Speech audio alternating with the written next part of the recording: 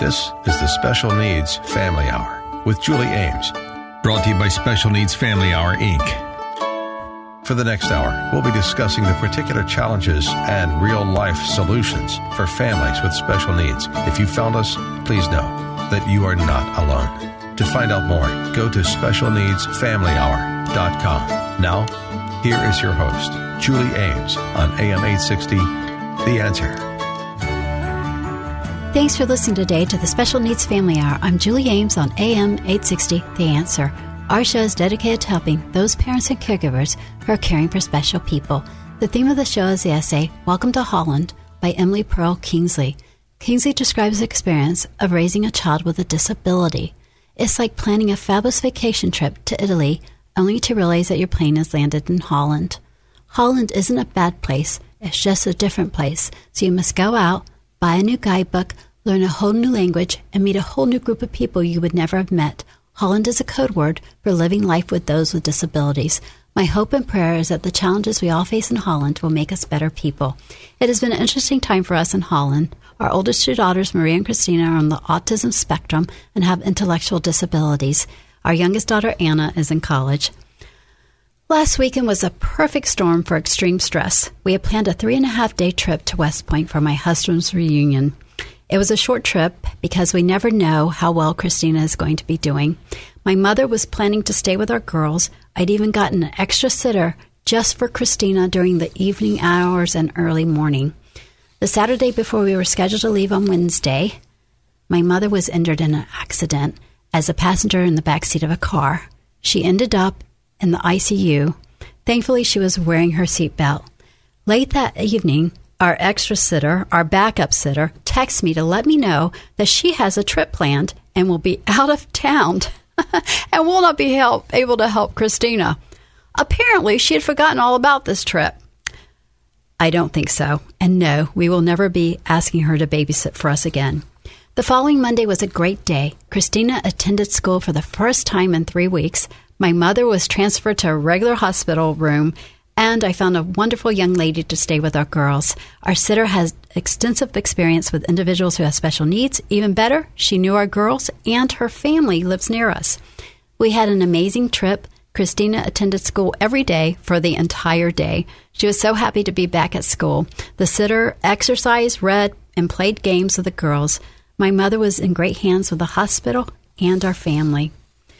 We have a great show today. Our guest is Patti Rendon of Rendon Support Services. Patti has been a Med-Waiver Support Coordinator for over 20 years. She is familiar with all aspects of the Florida Med-Waiver Program. We will be discussing life skills, having a meaningful day activity that adds value to your child's life. We will also be discussing where your child will be able to live and group homes in different situations. Today, we are addressing the needs of individuals transitioning after graduating from the public school system. I'm Julie Ames, and you're listening to the Special Needs Family Hour on AM 860, The Answer. Please stay with us. We will be right back. To reach Julie or any of the guests on today's show, call 813-816-2637. That's 813-816-2637. Or go to specialneedsfamilyhour.com. We'll be right back. Welcome back to the Special Needs Family Hour with Julie Ames on AM 860, The Answer. To contact Julie, go to specialneedsfamilyhour.com. That's specialneedsfamilyhour.com. Now, here's Julie Ames. I'm Julie Ames, and you're listening to the Special Needs Family Hour on AM 860, The Answer. I'm here with Patti Rendon of Rendon Support Services. Patti Rendon has over 20 years as a Med-Waiver Support Coordinator. Hi, Patti. Hi, how are you? I'm doing great. Please tell our listeners a little bit about your background and how you got involved in helping those with special needs. Well, I'm a mom of 3 kids, and I've been married for 26 years. I got involved with individuals with developmental disabilities when I was in high school, and I started working with Special Olympics and then in Best Buddies through college. And then I started out in California working as a support employment coach and a travel coach, helping people get to and from places in their community. Right. Okay. And that's, well, we're going to be talking a little bit about that today. And today we're going to be concentrating on what happens after a child graduates from public school system. Correct. Today, there's a lot of transition when someone leaves school. Yes. Whether you have a disability or you don't, everyone experiences change. Yes. Well, please tell the listeners a little bit about your background, because you are an expert in this field. Tell them more about your background and about your business and where you fit in when it comes to Agency for Persons with Disabilities. So as a waiver support coordinator, yes, we serve individuals that have been accepted on the Medicaid waiver all the way from age 5 till they are no longer with us. And so our expertise comes from wherever that person is in life. If they are an individual that's 21, turning 22 in their last year of high school, and they've been with us for a while, we will have begun planning and talking about what's next. Right. But in many cases, we don't get to be introduced to that person until very close to graduation. But our role is to walk alongside as that person's advocate and the family's advocate and helping coordinate the individualized services that person needs. Yes. And we did a show with an agency, a person with disabilities, and the show that we're doing today is going to dovetail nicely into that, because that show is about what they offer and the services, but you're the lifeline for the family. So once your child or the individuals with disabilities is accepted on the Med-Waiver Program, they need a support coordinator. Can you explain that function to our listeners? Yeah, so a lot of times when an individual comes onto the Medicaid waiver, families don't understand the intricate process. Yes. And so it can be very confusing and very frustrating. You will receive a letter in the mail that says that you've been accepted and have a waiver slot. Once you receive a waiver slot, you'll also be sent a selection packet. And on that selection packet, if you are in the Suncoast region of the Agency for Persons with Disabilities, it will include all support coordinators, agency or independent, and they are encouraged to interview various support coordinators to try and fit someone that meets your family's needs. Although we all do the same job, we each have different personalities and different experiences. And so we encourage you to choose a coordinator that's going to fit your family best. Yes. Once you choose that coordinator, they will come out, they'll sit with the individual with disabilities and their family, and they will plan in an individualized person-centered support plan goals for the upcoming year, and then a 3 to 5 year goals.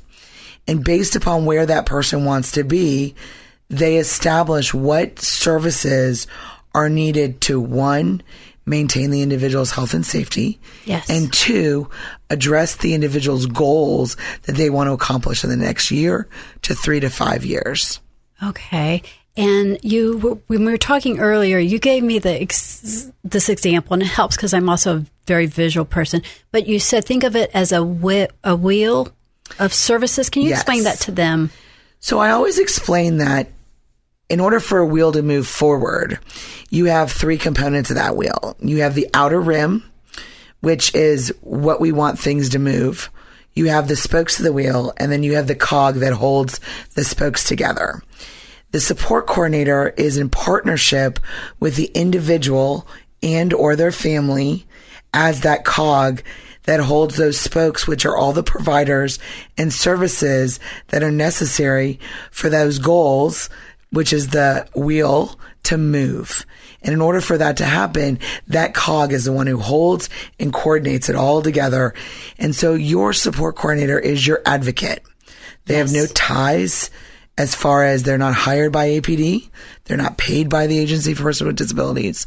They are not paid by providers. They are only hired by you and are to provide the best services you need. Yes, and they cannot provide any of the services you might want.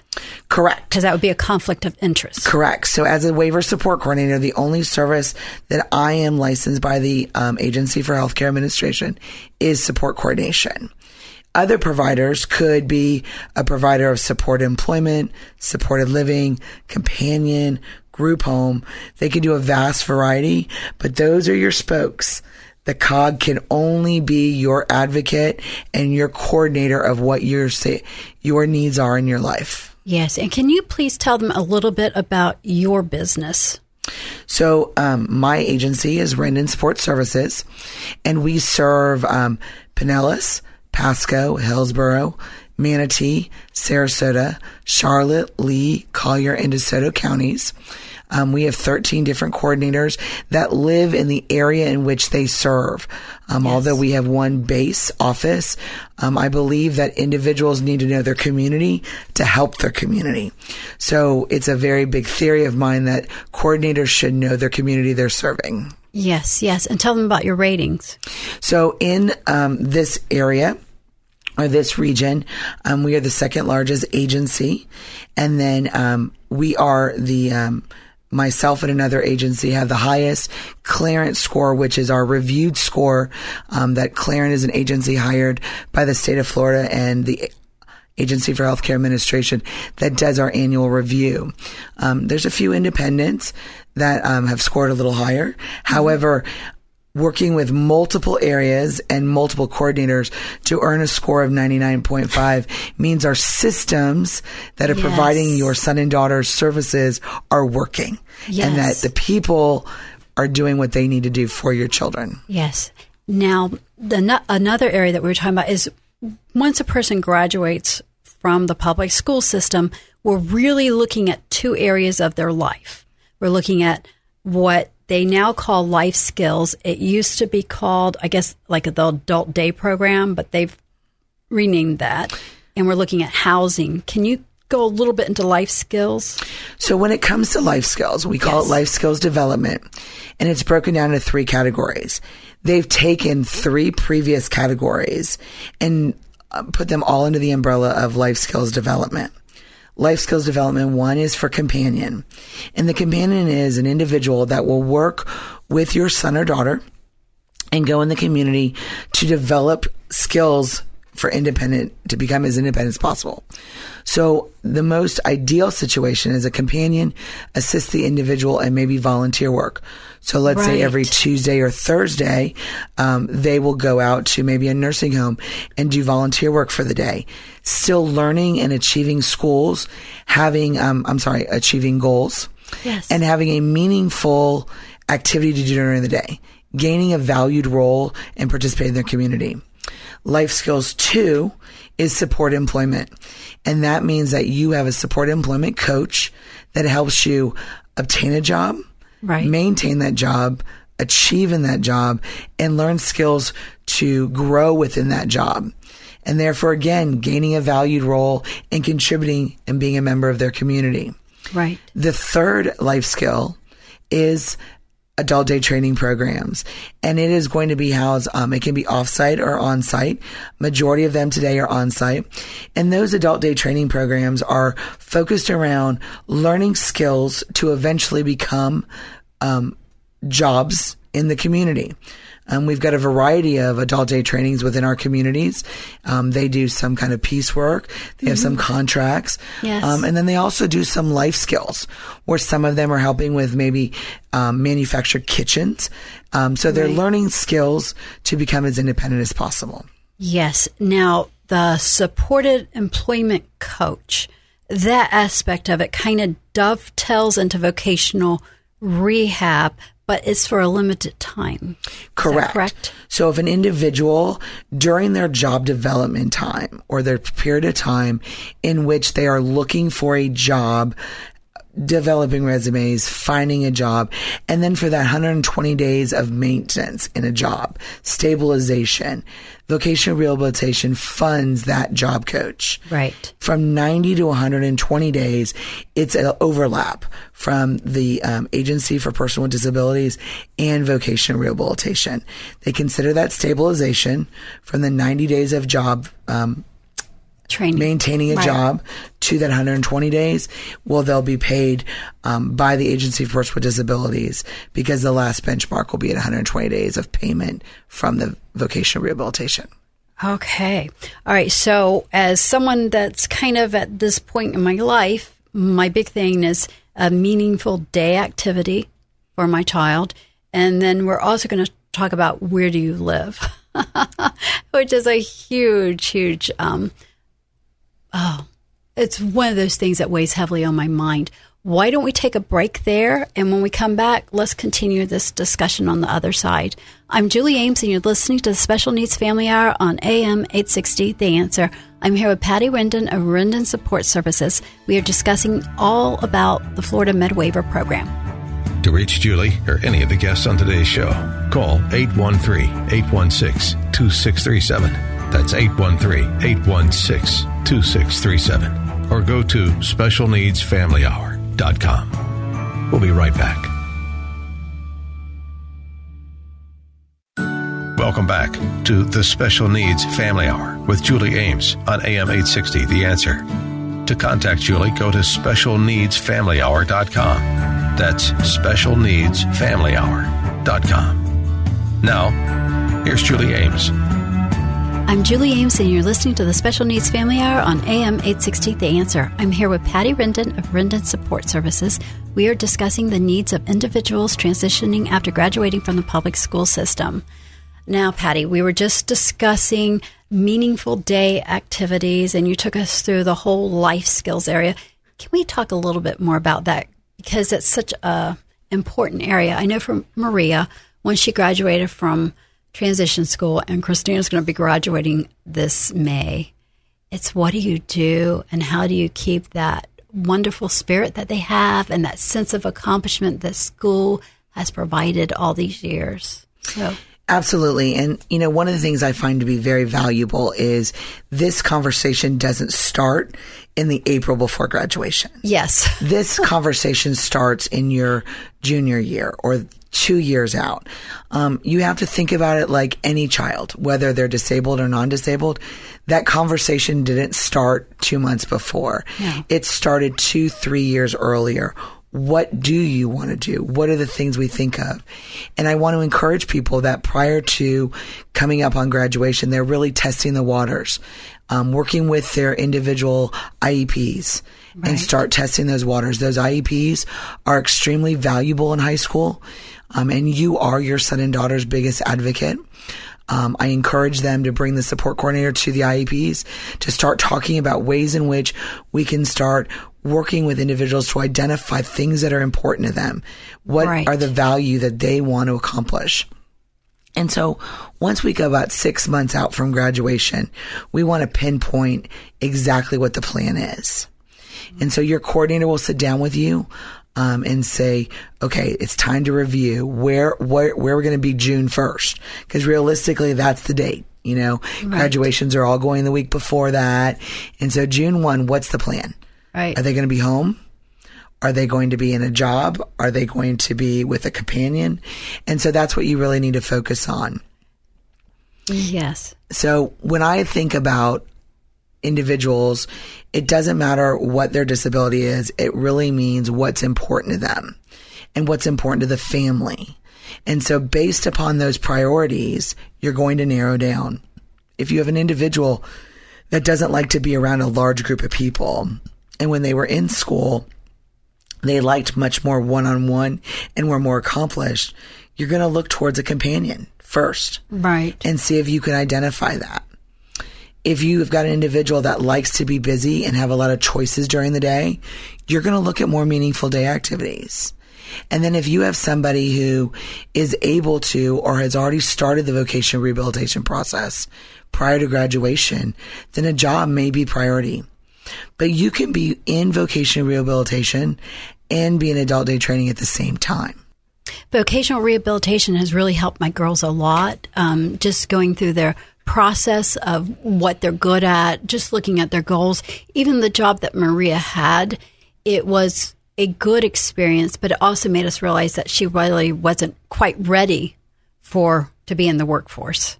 And that, well, I'm not sure that she's going to be in the workforce, but hopefully she will find the meaningful activities like we're talking about and that sense of accomplishment that you're talking about. But Voc Rehab really did help both of them a lot.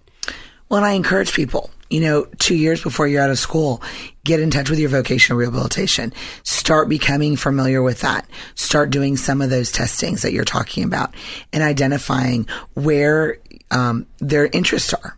And so consequently, it's not just for individuals with disabilities, but all individuals 16, 17, 20 years old need to identify what's important to them. Yes. And some of them may do a job that I thought I loved food service, but my goodness, after I spilled 4 plates on the floor, I will never go back to food service again. It's only when we test those things do we really learn what's important to us. Yes. And whether we have a disability or not, we have to experience those things. Yes. Well, one of the things that we learned with Maria, for instance, is we learned that she's really better off 4 hours versus 6 hours a day. We realized that she really is a social person and that she really needs someone to talk to. She is OCD, so she was great at her job. It's just the that need to talk to people. How was your day? What are you doing? Those types of things, those personality quirks that don't quite fit in. Absolutely. And I think sometimes we forget that individuals with disability have those same quirks that everybody else has. Right. True. They are our children. And Yes. they're going to have our characteristics just like any of our children do. So consequently, we need to think of it that way. Right. What would we do for somebody that was 2 years out of high school? Right. What will we do? We'll sit down. We'll take them on college tours. Yes. We'll talk about what kind of room they want to live in, how they want to decorate. Do they want to be in a 3-person room or 2-bedroom room, or, I'm not going to be in a dorm? Same things apply to our individuals that are graduating and transitioning out of high school with special needs or individuals with disabilities. Consequently, we need to ask those same questions. Yes. What is important to them? And if we treat them that way, we're going to be identifying the right place for the right person. That is so true. And it's interesting what you're saying, because it's so true that a lot of times with special needs kids, people don't plan. But I've just gone through that whole process with my typical child, everything you're talking about. And even though a person has special needs, it's important to consider their needs and what they want. So many times families don't even step into an adult day training program until it's 2 months before their son or daughter graduates. There's a lot of things that can be done and talked to and become participating in that. Prior to my children going into high school, I started being actively involved in their booster club because it was important for me to know the players at school. Do the same thing with your children that are going into adult day training programs. Yes. Or going into other large agencies like Sunrise or McDonald Training Center or ARC of Tampa Bay or Pinellas Association for Retarded Children. Ultimately, they're going to offer different things, and you becoming an active role in them are going to open your eyes to the options and opportunities that are out there. that is so true, because my husband and I, we are planners. It's our personality types. And we went to a function with the Chamber of Commerce at McDonald's Training Center. And we were impressed. Artwork. I even have a beautiful sunflower picture on the wall that we bought there. But that next week, we were at McDonald's Training Center touring this. And this is years ago. Absolutely. Trying to figure out the future for our girls. And one of the things we were going to talk about today was, where does a person live? And I've got to tell you this. That really stresses me. What happens whenever I pass away? And I always figured, when my kids were little, I used to think if I could just live, because I really didn't know what I was facing, and I don't have a syndrome, so I really don't know what the world holds. But I really believe they're going to live to be old ladies. So, hopefully. But I found myself thinking, if I can just live one day longer. Right. And I never admitted that to myself until Christina was in the hospital with her first seizures, and we thought we almost lost her. I'm like, I just have to live one day longer. And then finally I realized, Julie, you don't have to live one day longer. You can provide. And then a friend of mine, she added a whole addition to her house for her son, and then her doctor tells her, so what happens when you die? Are you going to make your son do the hardest thing he's ever done in his life, transition to life without you? And when she said that, I realized years ago that I just had to change my thinking. And yet, and we were discussing this earlier, a lot of my friends, I don't think they're thinking about it. They don't seem to be worried about it. They don't seem to be planning about it. What's your take on all that? You know, I do not have a child with disabilities. So understand that I don't walk the shoes that many of the individuals we serve do. And I respect the families that do and would never say that I know, because I don't. I'm not walking in those shoes. I can come from experience of 20 some years. I can come from what I've seen and what I've witnessed. And then one of the things I've seen so troubling many times, and it's hard to watch, is that instead of you being part of the transition of your son or daughter going into either independent living or a group home or whatever that transition is, they become the reason for it. And I think that they just don't understand that. And so I think that's a hard thing for people to come to understand. It's also part of our society today. More and more children, disabilities or not, are living at home and aren't transitioning. So you get it twofold. But ultimately, we raise our children, disabilities or not, to live as independent and as functioning as we can. And so we want to take that step all the way through their life. And what can we do to assist that? And so hopefully we have a piece in that puzzle.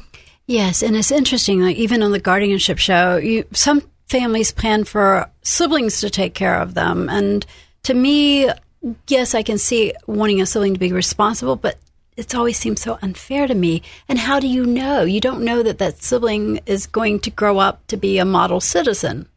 Not only that, but you can't predict the siblings' lives. No. That sibling could be married when you pass. Yes. And will that spouse want to accept that responsibility? You could develop a trust and you believe the sibling is going to take care of your son or daughter, and now they get divorced. Yes. So there's a lot of things that go into it. And ultimately, you've got to look at the individual themselves. And what do you want for that individual? And then you plan accordingly. Yes. All right. Well, let's continue the conversation on the other side about living situations for children with disabilities. I'm Julie Ames, and you're listening to the Special Needs Family Hour on AM 860, The Answer. I am here with Patti Rendon of Rendon Support Services. We are discussing all things related to Florida Med-Waiver Program. To reach Julie or any of the guests on today's show, call 813-816-2637. That's 813-816-2637. Or go to specialneedsfamilyhour.com. We'll be right back. Welcome back to the Special Needs Family Hour with Julie Ames on AM 860, The Answer. To contact Julie, go to specialneedsfamilyhour.com. That's specialneedsfamilyhour.com. Now, here's Julie Ames. I'm Julie Ames, and you're listening to the Special Needs Family Hour on AM 860, The Answer. I'm here with Patti Rendon of Rendon Support Services. We are discussing the needs of individuals transitioning after graduating from the public school system. So, Patti, our next topic is, where does our child live? What are our options? Well, and I think, like most people, individuals that leave are at leaving high school, most of them are not ready to be completely on their own. Right. And so the difference with individuals with disabilities is technically they leave school a few years after the general person graduates. So your difference is, 18 to 22. Right. But I think ultimately the 18 and the 22 are very similar. And so most times they're not really ready to be on their own. Some are. So if we're looking at someone that would be ready to be completely on their own, we do have supported living options. And those supported living options are a condo or a townhouse, of an apartment they can rent. There's HUD housing available. There's roommates available. And we have personal supports depending on the level the individual needs. Some are 24 hours. Some are a couple hours in the morning, a couple hours at night. And then everyone in supported living has a supported living coach. And that coach should be assisting them with finances and banking, grocery shopping, medical appointments, things that you would need to maintain to live on your own. And then, go ahead. Well, so how do you Well, you continue, and then I'll ask my questions. So other than supported living, we then have group homes. Group homes typically have around 6 individuals living in them. They are either private homes or homes owned under a large nonprofit, some like ARC of Florida or some other agencies. Sunrise has many homes. There's many different agencies out there. And then there's different types of group homes. Okay. Those group homes are based upon the needs of the individual. So if an individual doesn't have any behavior needs or any specialized medical needs, then you would look at a standard group home in which individuals that are like themselves would live together, and they would interview the home and the home interviews them.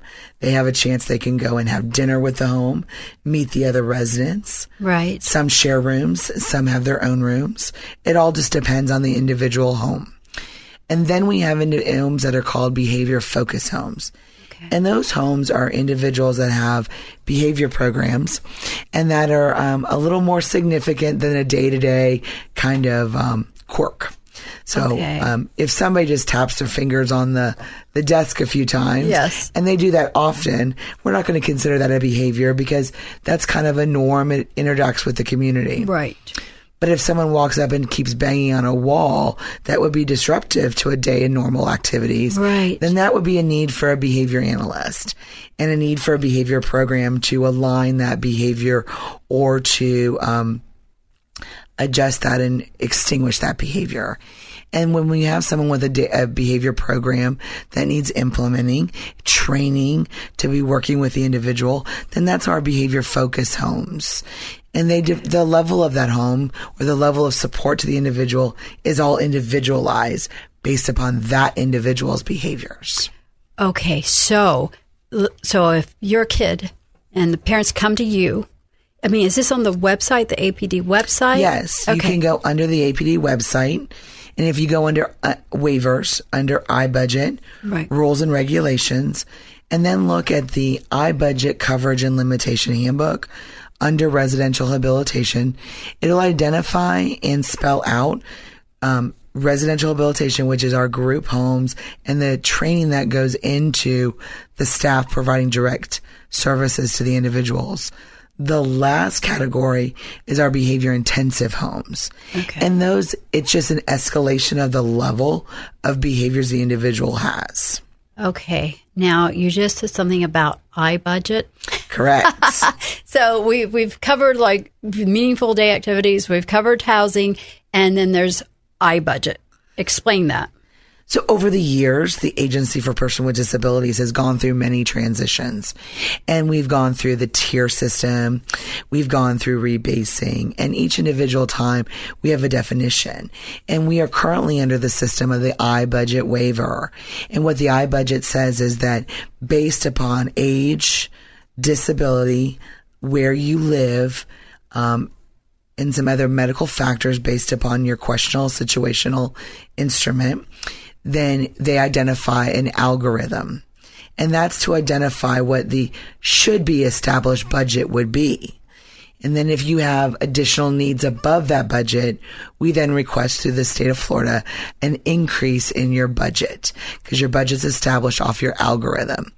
Right. And so in the coverage and limitation handbook, it does speak about all the services that are available under the waiver. But remember, this is a person-centered approach. So each service you may not be eligible for, it's based upon your needs and other factors like your age and disabilities. Okay. And then the iBudget. So what people need to understand is before people used to be institutionalized, and this is the answer versus institutionalizing people. Kind of. The actual Medicaid home and community-based service waiver is our answer to individuals that meet institutional criteria, but we want them to be housed and living and active breathing members of their community. And the iBudget is a program in which the state of Florida has established to be able to provide those services. Yes, and we were discussing earlier that there's a lot of rhetoric associated with this whole APD changes and all that. Do you want to get into that? Or Well, we can get into it a little bit. It's really up in the air right now that the state of Florida and the legislature have asked APD to look at their funding and look at how they're designing the services for individuals with disabilities. And so they're looking at a redesign of that iBudget waiver and how it's going to be implemented within the state of Florida to the individual with developmental disabilities. And that decision hasn't come out yet. It'll be somewhere around September 30th, and we'll then have an idea. Yes.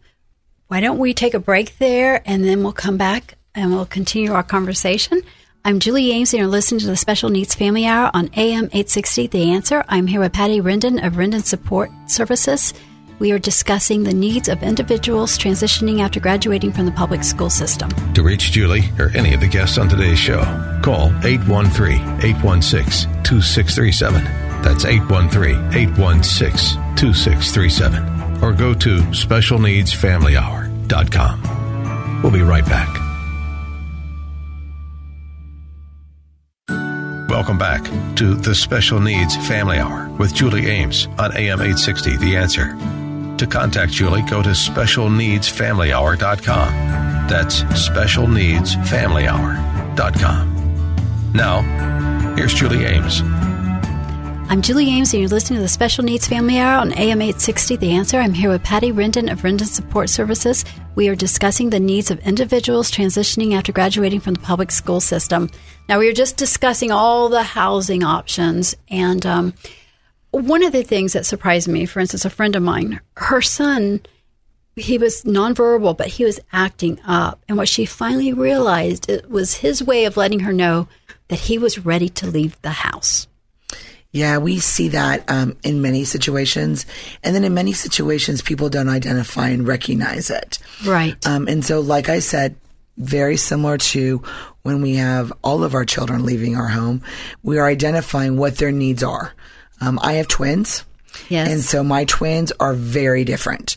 I have one twin that she needs to go to a school that's going to have a lot of social activities, student government. She's going to be an active member of campus, just like she is in high school. The other one, much more academic. Yes. She is much more into the band and her academics and her classes. And so her priorities are going to be very different. Right. One will come home all the time.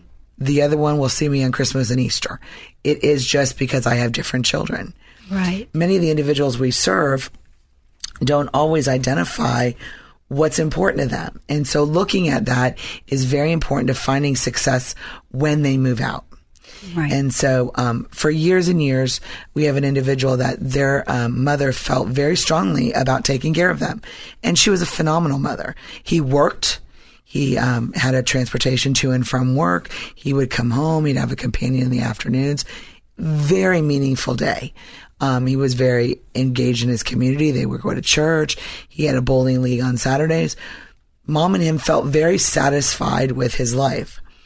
But as time went on and life changes, right, we started talking about options and planning for right, that future. Right. And so she was fortunate to identify a organization that was building a new group home, and they were on the ground floor of that. So they were able to meet and interview and get together with all 6 individuals that were going to live there. Oh my. And establish relationships. Right. So it wasn't a major change. No different life. than anyone else. You could do the same thing if your individual wants to go to supported living. Right. Have a friendship that you develop that want to be roommates. The 2 of them find a place to rent. It's no different. We just forget to take those early steps. Right. Finally, the house was done. They moved out. Of course, Mom, after many, many years, he was much older, felt that loss yes, of him not being there, just like empty nest syndrome for everybody. Right. And he came home for the very first time. They went to dinner, spent the night, woke up the next morning. It happened to be Christmas. They did church the night before. They opened presents. They had their Christmas Day meal. And she looks over about 4:00 in the afternoon, and his bags are by the front door. And she's like, wait a minute. Why are your bags by the front door? And he's like, I want to go home. Oh my. And she's like, but you are home. And so that was a positive and a negative. Right. Yes. As a mom, she was crushed. Yes. But then she was so thankful that he wanted to go back to what he established and believe was home. Right. It's his life. Well, my friend, when she was looking at group homes for her son, she said she was looking at it through her eyes and not his. Correct. So the one that her son liked, the upholstery on the couch was a little worn. It wasn't decorated quite right, but like a young man, he was thrilled with it. But if your son or daughter moves out into their very first apartment, right, or goes into their dorm room or wherever, you would be an active member of assisting them in transitioning into their place. Yes. There's no reason you can't do that in an apartment, in a condo, or in a group home. Right. You can be an active engaging of making that possible for them. Right. Your active involvement as a family member is critical because you are a valued role in their life. And so I always encourage families, being that partner with their son or daughter is so valuable. And then working with your support coordinator to know what's important. My agency, yes, when we make visits to group homes, they're unannounced. In many cases, sometimes we have to announce, or I encourage my coordinators to call the week ahead to see the schedule and then show up when they can. I encourage Saturday and Sundays, walk-ups. Right. I encourage you to go pick up your son and daughter and go to McDonald's on a Wednesday night, randomly. Right. Because you would do that with any of your children. Right. Make plans to go to the movies. Whatever you would do in a normal day-to-day life is what I encourage families to do, no matter what the living situation is. That's good. I mean, it's good to hear you talk about it because I find myself being extremely stressed out about the future and how we're going to achieve and do. And that's the whole thing is you want your child to have a home, but you also want them not to just go cold turkey somewhere because you died. Well, and that is such a valuable commodity to have, that you're a partner. The support coordinator, the family, and the individual are partners, making sure that the individual has the best experience possible. Not perfect, because we always learn for our imperfections. Yes. We grow from our mistakes. So we need to understand that those are going to happen. But we want to safeguard that the fall is not so far, and that we're an active role and a partner in that. Right. Well, I liked what we were discussing earlier about how parents, special needs parents, you want to protect everything and you want everything to be perfect and it's got to be right and nothing bad can happen. And obviously we don't want real bad to happen, but things happen. Life. Yes. And we've learned from our mistakes. Right. So how do we expect someone else to learn if they've not been able to make a mistake? Right. And I know for Maria, her job, it was a very good experience for her, a wonderful experience. At the same time, as mom, I felt a little bit bad about different things, and she was part of the early summer layoff. She wasn't fired, but if she were to come back, she definitely would not be back in the same capacity. But yeah, that hurt me a little bit. Right. as it should, right? Right. Yes. Well, Patti, please tell everyone where they can contact you, and please repeat it twice in case they're running and getting their pens. You can contact Patti Rendon at Rendon Support Services. My agency phone number is 813-643-1054, or you're welcome to send questions to Patti, Patti, at Rendon, RENDONWSC.com. One more time. It's Patti, Patti, at Rendon, RENDONWSC.com, or 813-643-1054. Awesome. And thank you so much for being here. We did the show with SSI and you answering questions from listeners, and I realized I needed to do another show with you. Well, thank you for having me. Yes, thank you. I'm Julie Ames, and you're listening to the Special Needs Family Hour on AM 860, The Answer. Don't forget to like the Special Needs Family Hour Facebook page and to sign up for our newsletter. Please join us next Sunday afternoon at 1. Thank you for listening to the Special Needs Family Hour. If you've missed any part of today's program, you can get the podcast of this and every show at specialneedsfamilyhour.com. While there, please take advantage of the resources we've made available. And if you're so inclined, please support the advertisers that support this program. Special Needs Family Hour, Inc. is a nonprofit 501c3 organization. More than anything, just know that you are not alone. And we invite you to join us next Sunday at 1, only on AM 860. The Answer.